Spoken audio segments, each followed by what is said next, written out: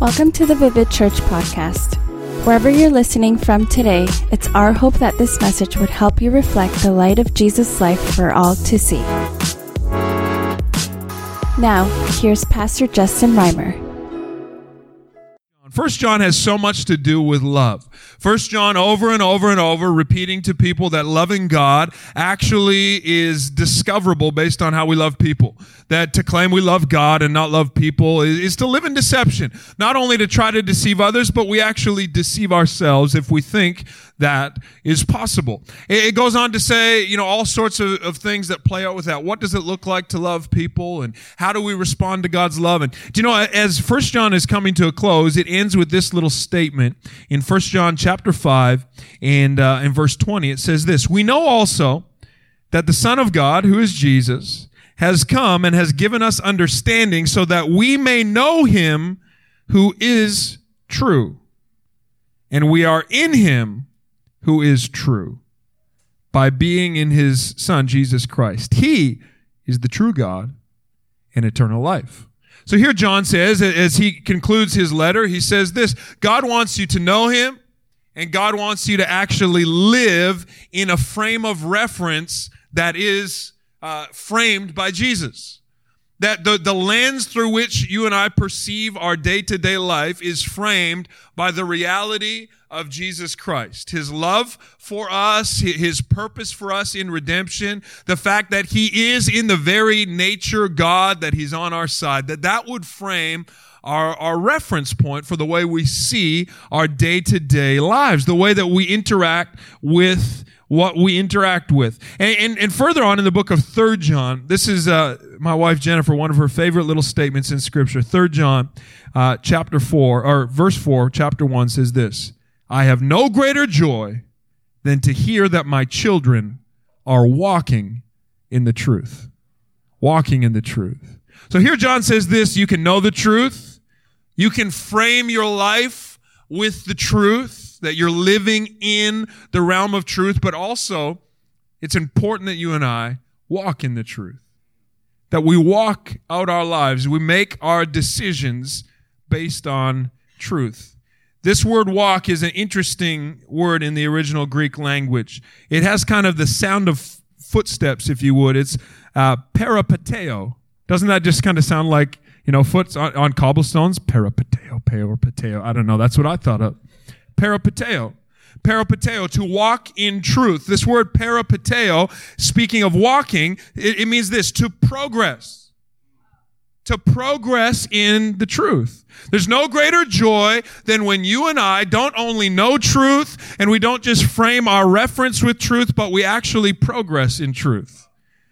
That when you are immature, there are some things that seem true, but as you grow, you actually build new convictions based on new revelation. Are you with me? Do you know that you can walk with Jesus for a long time and still have some question marks? I think there is this deception that those who live in peace are in peace because they have the answer to every question. And we look at others, we're like, they seem so peaceful through hard times. They must know something I don't know. It is possible that they still have some question marks. In fact, I would urge you and assert myself with all conviction, they still have some question marks. Everybody else does not have this secret sauce that you're missing out on. But they are progressing in truth. They're saying, I'm going to just take one more step forward. I'm going to continue to walk forward in truth. It's not that once you have every answer, then the race of life begins. It begins at a moment. Your relationship with Jesus begins in a moment of conviction where you say, I believe you are God. I don't know anything else, but I believe that my future is safe with you. I don't know how you do it, but I believe you've forgiven me. I'm going to trust that peace. And then I'm going to start taking steps, and I'm going to progress. This word peripateo has one other meaning as well. I really like this one. It is this: to make due use of the opportunity that is provided. Think about that right now. There's no greater joy than this, that people make full use of the opportunities that are provided. By what? By truth. By truth. God's heart for you and I is that we would make full use of all the opportunities that truth provides us. That his truth in our lives would open up new doors for us that otherwise would have been closed. That it would give us new perspective that otherwise would have seemed impossible. Truth. It's amazing how quick we can trick ourselves, though, isn't it? Amazing how quick we can deceive ourselves. This morning I was enjoying a coffee in a coffee shop, and I was overhearing these two gentlemen beside me in a loud conversation. They were in a loud conversation because the one member of this conversation revealed that he was 73 years old. And so the guy across the table from him, who would have probably been in his late 40s or early 50s, he was talking loud as a courtesy to the man who was 73. And honestly, I took it as a courtesy to me because I got to listen in on a pretty humorous conversation. It was great. It was interesting, in the course of their short conversation, the younger of the two men made very convicted, very determined, very stanced statements of his position on a number of things, and flip-flopped in the course of one sentence. It was amazing. He said things like this: "Oh man, yeah, just, back to this neighborhood where it's really quiet. It's crazy how quiet it is here." And then the elderly man said this: "Oh, I don't find it that quiet." He goes, "Yeah, right? Like totally busy, all the construction." I'm going like, the guy might be old, but he still understands the basis of conversation. You just flip-flop. You said it was quiet and then went on to say how it's so busy with construction. Next statement out of his mouth, he said, "I was just in Montreal, just visiting there. It was amazing. I love Montreal because Montreal has this like cash system where everyone just pays with cash and you don't have to pay tax. It's great." The older man said this: "Oh, I actually don't mind paying tax. Good here in Canada, we get to take full advantage of it." And he goes, "Yeah, I know, right? Right? Totally, yeah." I'm like, you just, and then he went on to say that the elderly man, I could tell they had met each other before. He said, how's your girlfriend doing?" He goes, "Oh, no, done with her. Nope, done with her. Yeah. Just didn't want to be tied down. I just want to be free." Then the elderly man said this. He said, "I was married 51 years and lost my wife last summer. Yeah, I miss her." And then the younger man goes, "Wow, 51. Yeah, that's the dream right there. That's the dream. That's the dream right there. That's the goal, right? That's the goal. That's the goal. That's the goal." No, isn't that funny? Isn't that funny? That we can make these hard-line, stanced statements, doing our best to be convinced of what we believe, only to be persuaded in a moment. It's amazing. I think our confessions have a lot to say about our convictions. That the things we say, that the things that come out of our mouth have a lot to say about what's going on the inside. And I sat by these two gentlemen, and I thought, one of these two men knows himself, and the other is still on a journey to try to figure out who he is and what he believes. And I wonder if you and I are on a similar type journey, where we're doing our best to just make convictions that we think a person will want to hear from us. Just make confessions that we think, you see someone and you're like, "Oh man, just a beautiful day outside, isn't it? Oh, I love the summer." And they're like, "Yeah, I don't like the heat." You're like, "I know, right? Like, I'm waiting for that rain. It's just going to be," and we're wanting more than anything to just find commonality with people, to just find a common ground with people. And so we're willing to trade our convictions in a moment just to have that sense of connectivity. Well, I want to share with you a truth that is going to change the way you live. It is possible to have a connection with people even if you differ in some opinion. Come on, that's going to set you free. It's possible to have a different favorite food and still be friends. It's possible to have a different preference when it comes to a weather system and still find connection. It's possible to have different favorite types of vacations, to enjoy a different pace in life. It's possible to have a lot of things and still have unity with people. Don't trade your convictions for that moment of human connection. See, there's no greater joy than when people walk in the truth, when they progress in the truth, when they frame their reference with truth. I've heard this statement, quite a bit lately. It's become, quite a hot statement to say it's important that you speak your truth. You heard this statement before? It's important to speak your truth. A few things implied with that. One is obviously not being quiet with what you believe and what you've experienced. Another implication would be this, that word that your truth somehow is different than truth in and of itself, that you can experience a truth that others don't experience. And for a long time, I think that the stance of classic Christianity, the stance of church has been that truth is absolute, absolutely. Put a full period on there, drop a few exclamation marks, do whatever you need, underline it, italics it, make it bold, put on an asterisk, because truth is absolute. And, today I want to just look at that statement. Is that really a true statement? We did a poll on our Instagram, and we asked a number of questions. Interesting thing is that a poll does not determine what truth is. Public opinion doesn't shape what truth really is. Public opinion can shift and change, and it doesn't change the essence of truth. There were some people who felt like my opinion does matter, and other people who felt like, to be honest, my opinion doesn't matter. There were some people who felt like, overwhelming number of people felt like their words have power, but some said, I don't think my words really do. And so is truth absolute? Is truth absolute? The answer is, in some ways, both yes and no. That statement is both true and false. Let me elaborate. God has a truth, a frame in Jesus that he has established, for instance, that you are loved by him. That statement is true no matter what you do. That statement, it's an objective truth that God loves people. He has done everything possible to prove this to everyone, that he loves people. Okay, objective truth. But then there are some subjective truths that you and I, like you could determine today, I will have a miserable life. You could make that your confession, built upon your conviction, and then go ahead and live it out and prove it to be true. Do you follow what I'm saying?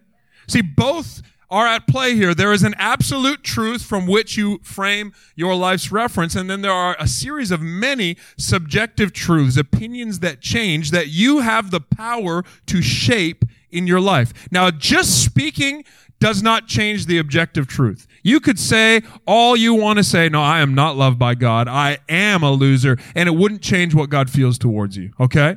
You're not going to shift objective truth, but you and I have this power of shaping our reality based on the convictions in our heart and the confession of our mouth. Let me just illustrate this really quickly.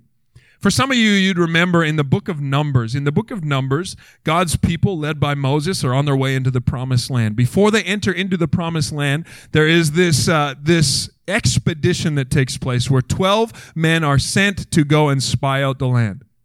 And their instructions are clear. God's going to give you this land, but go and see what it looks like. Bring back a report on what it looks like. Tell us what the cities look like. Tell us what the people look like. Bring back some fruit to show us what the land is like. And so 12 went out to spy on Canaan. 12 went out to see what they could see. And they returned home, and of those 12, 10 brought a negative report. 10 said, the land is full of giants. The cities are well fortified. Sure, the fruit is good. The harvest looks good. There's a lot of kind of blessing going on there. But honestly, we don't have a chance. We saw giants there, and to them, we looked like little bugs. And of those 12 spies, 2 brought a good report. 2 said, yeah, we saw fortified cities. We saw giants. We saw grapefruit. Man, grapefruit. He said, hey, God is clearly setting us up for a massive, miraculous, overwhelming victory. You see, because the battle belongs to the Lord. It's not ours. I don't know how he's going to do it, but he's already said he's going to do it. So of these 12 spies, 10 built their frame of reference on what they perceived others thought of them. 10 said, we saw giants, and to them we looked like bugs. And if they think we look like bugs, we are bugs. And 2 said, no, I'm going to look through God's perspective. I'm going to frame my reference based on what God has said is true, because God keeps his promises. He said that land is ours. I believe that land is ours. And so I don't know how he's going to do it, but that's his job anyway. All I'm going to do is bring a positive confession and a good report about what I've seen. 12 went out. How many of those 12 said what was true? All of them. Not just 2, all of them. Do you know there were 10 who said we can't do it? And they couldn't. There was 2 who said, with God, we got this. And they did. See, God's word didn't change. His promise didn't change. But for those 10 that built their subjective truth, their subjective opinion based on a lie, they lived out that lie and they never entered the land that God had promised them. And for the 2 that made a confession built upon what was true, they actually lived out in that truth. So the job for you and I is to try to filter and decipher what are absolute statements of truth. What are the truth statements upon which we will build the rest of our framework, upon which we will build the rest of our way of thinking? Would you turn with me to the book of Romans if you have a Bible with you? If you don't have a Bible with you, just a little heads up. Whenever we gather as a church, we always open up the Bible at one point or another. And so if you don't have one, we'd love to give you one. If you don't have one, you can also find one on your phone. You could type in Romans chapter 4. Romans chapter 4 and go to verse 16. And if you go to Romans 4:16 on your phone, it'll take you right to this piece of scripture right here. Romans chapter 4 and verse 16. In Romans 4:16, the Apostle Paul is talking about Abraham. Abraham, who has been known as the father of faith.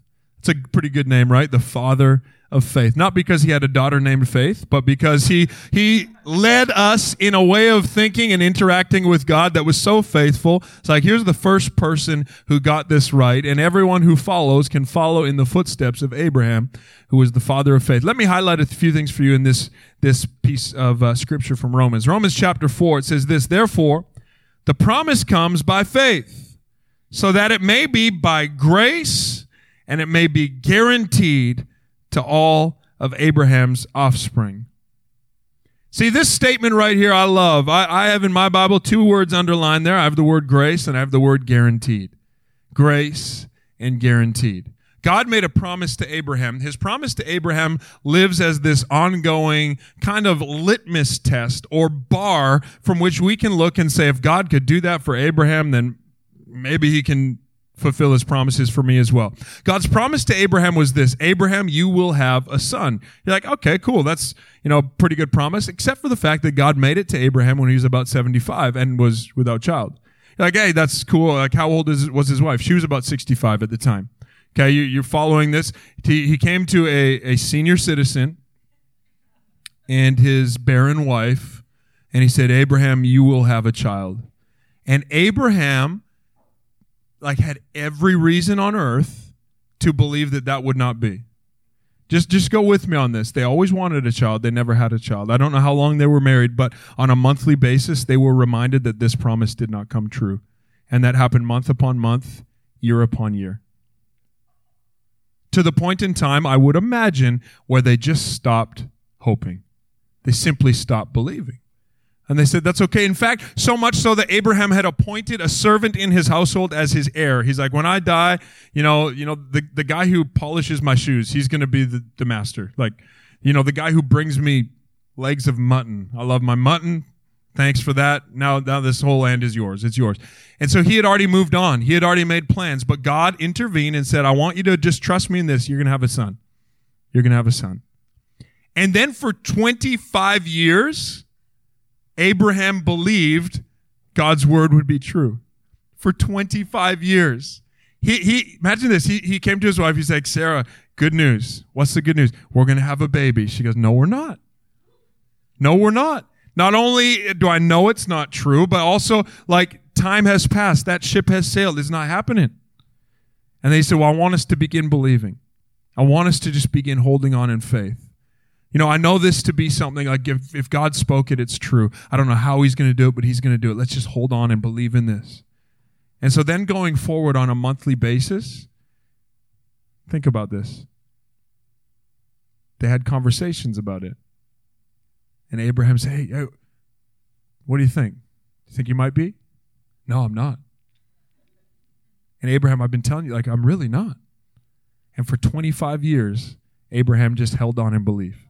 For 25 years, he just said, if God spoke it, it's going to be. I don't know how it's going to be. It makes no more sense. In fact, it goes on in here. If you read a little bit farther, it says, if you go down to verse 19, it says this. I love this. This is so funny.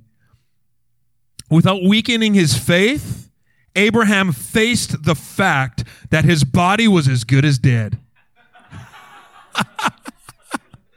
Oh, that's in the Bible. Abraham got up in the morning, he looked in the mirror and he's like, I'm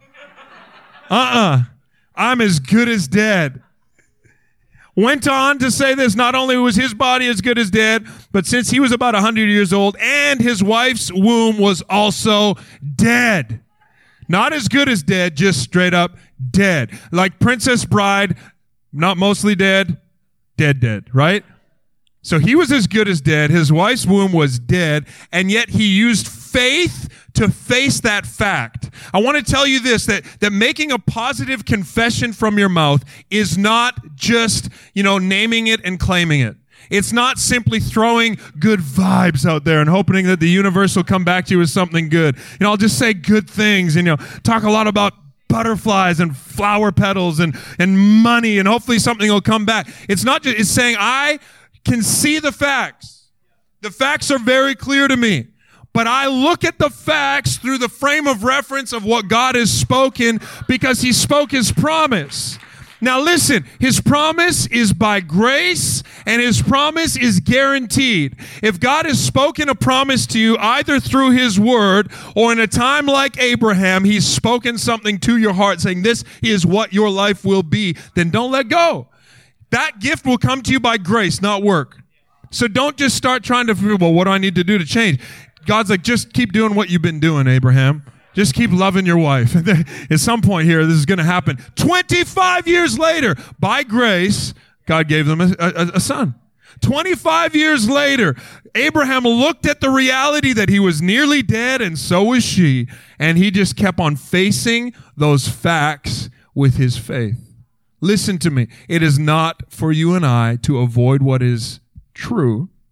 It's not for you and I to avoid the truth we see before us, to try to live in a utopian bubble idea of faith. But it's actually to stare those facts right in the face and say, I see what is true, but I'm looking at it through a frame of reference of what is objectively, absolutely true. If Jesus has died for my sin on the cross, the Bible says this, how will God not also, along with Jesus, graciously give us all things? So if he's made a promise to you, you don't have to watch. Think of that.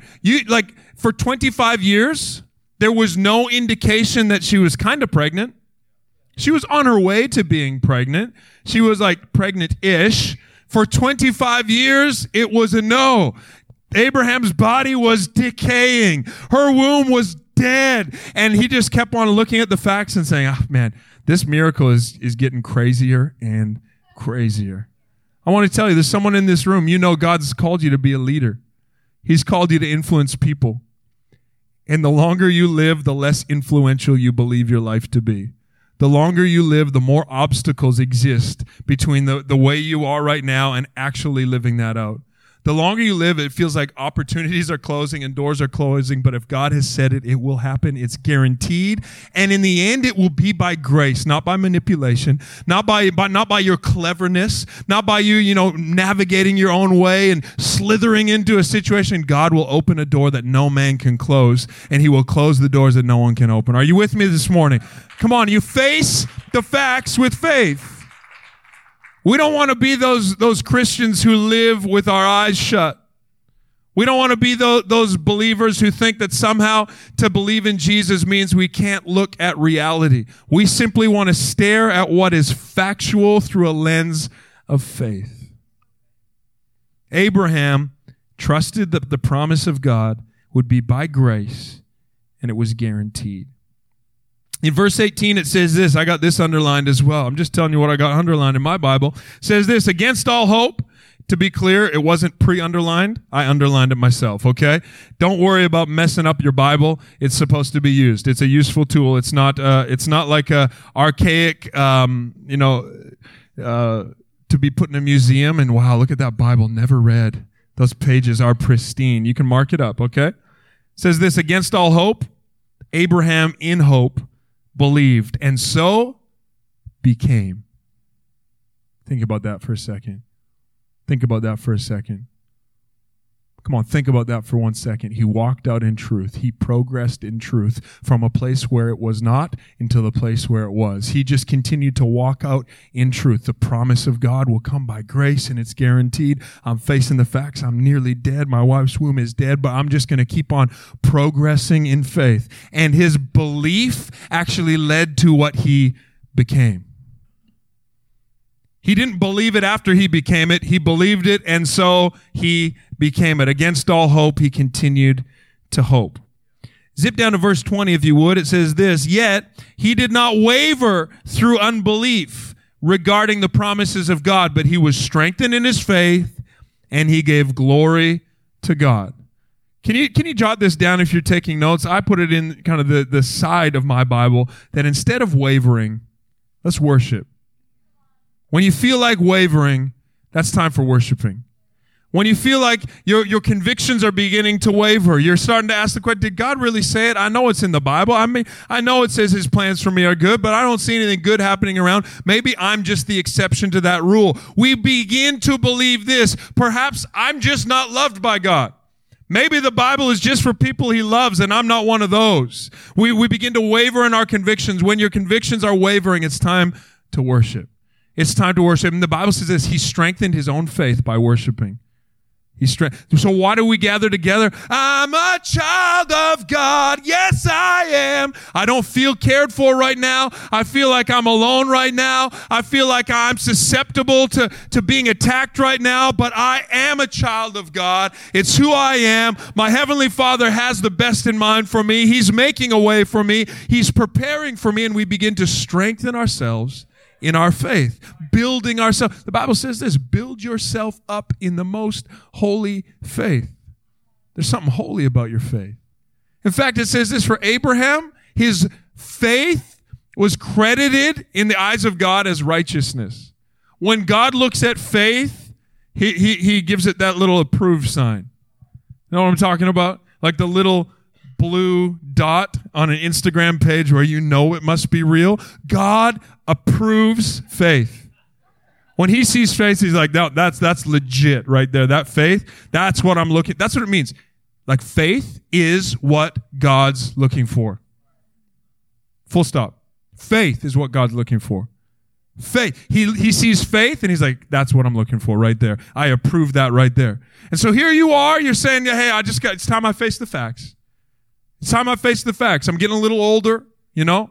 My job situation isn't what I wanted it to be. I always wanted to be a person who could be more generous, but I'm barely making ends meet. I got to face the facts. That's not going to be my story. Don't give up.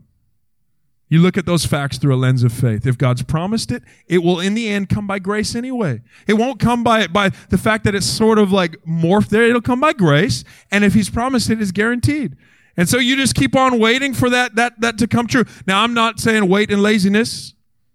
I'm not saying like, God, I'll just be sleeping here. Wake me up when you're ready. Like we continue to walk in faith. Are you with me? Walk in faith, not just sit back and lounge in faith. I'm walking in faith. I'm progressing in faith. I'm going to take opportunity, every opportunity that faith and truth open for me. I'm going to walk in that.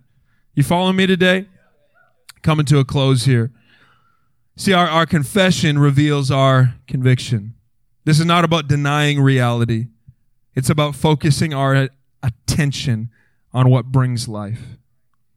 Speaking negatively can hurt you. Speaking positively just never will. I want to speak to someone today. You know, as I was thinking about this message, I felt like this is for someone specific. You have something in your life that you're just trying to get over. You're just trying to get over it. Like a time of pain, time of trauma, time of disappointment, time where you felt discouraged. You're trying to get over something. And I feel like God would say to you, if you want to get over something, you have to stop going over it. If you want to get over something, you just have to stop going over it. Because as you replay it in your mind and as you speak it again, I can't believe that she said that to me. I can't believe what they did to me. Man, now that I think about it again, have you ever had this? You relive a painful experience. You're like, no, now that I think about it again, it was even worse than I remembered. And it slowly eats away at your spirit. It eats away at your faith. You begin to look at every situation through that lens of hurt and pain. I can't believe I was rejected that way. I suppose in the end, it's probably because I'm unlovable.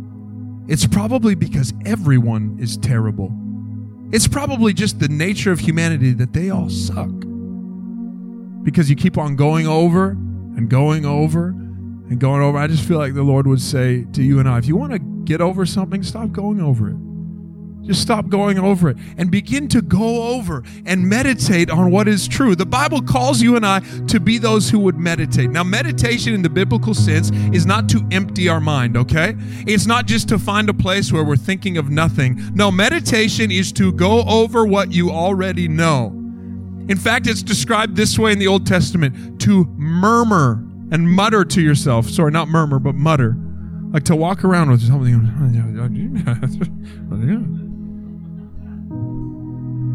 You ever watch someone, they're muttering, and you're walking past them, but I was like,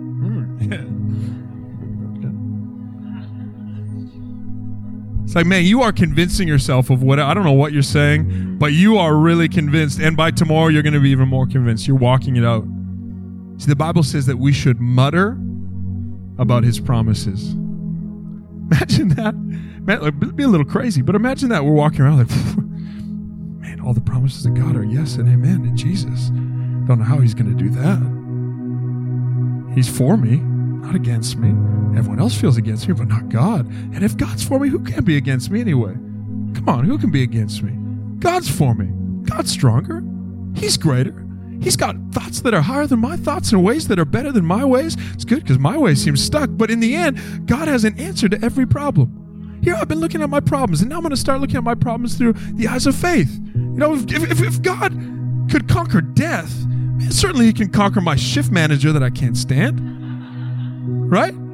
Like if God is in heaven making a place for me, certainly he's got a condo with my name on it. Right? Like if God says it's not good for man to be alone, certainly there's a wife out there for me somewhere. Come on, somebody, you got to start muttering that to yourself. I don't know if that's going to help you get the wife. When you get on the date, don't mutter, okay? Sitting there like, oh, well, she's really pretty. I mean, maybe this is don't do that. That's not going to help you.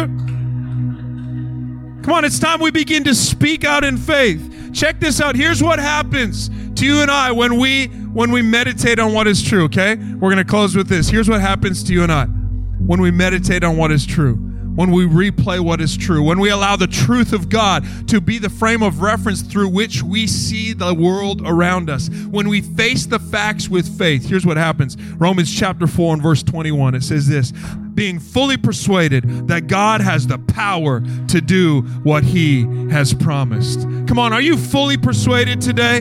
Do you really believe it today? If not, it's time you mutter to yourself. It's time you get around some people of faith. It's time you go back to the basics and say, I don't know what I don't know, but I know some things that I do know. And I'm going to build my life in a frame of reference on what I do know. I don't know what my next career move is going to be, but I know that God has already made a way. He's already prepared. And if God has an answer, I want to start asking him the right type of questions. Stop coming to God with your conclusions. Start coming to him with some questions. Come on, well, based on that, those giants look pretty mean. And to us, we look like bugs, and so I don't know what God's going to do with that, but it won't be good. Hey, start coming to God not with your conclusions of how bad things have gotten, but with simple, childlike faith. You see, my kids have this conviction. And as their father, I'm giving them this frame of reference. They have this conviction that we really, really, really want to hear what they have to say. It's a funny conviction sometimes. But they don't hesitate to tell me the things they're thinking about. Dad, guess what I was just thinking? And I can tell sometimes that they were thinking absolutely nothing. They just like my attention. And they're like improvising the conversation as it goes, just like Michael Scott, #office. Like, Dad, guess what I was thinking? There's this giant.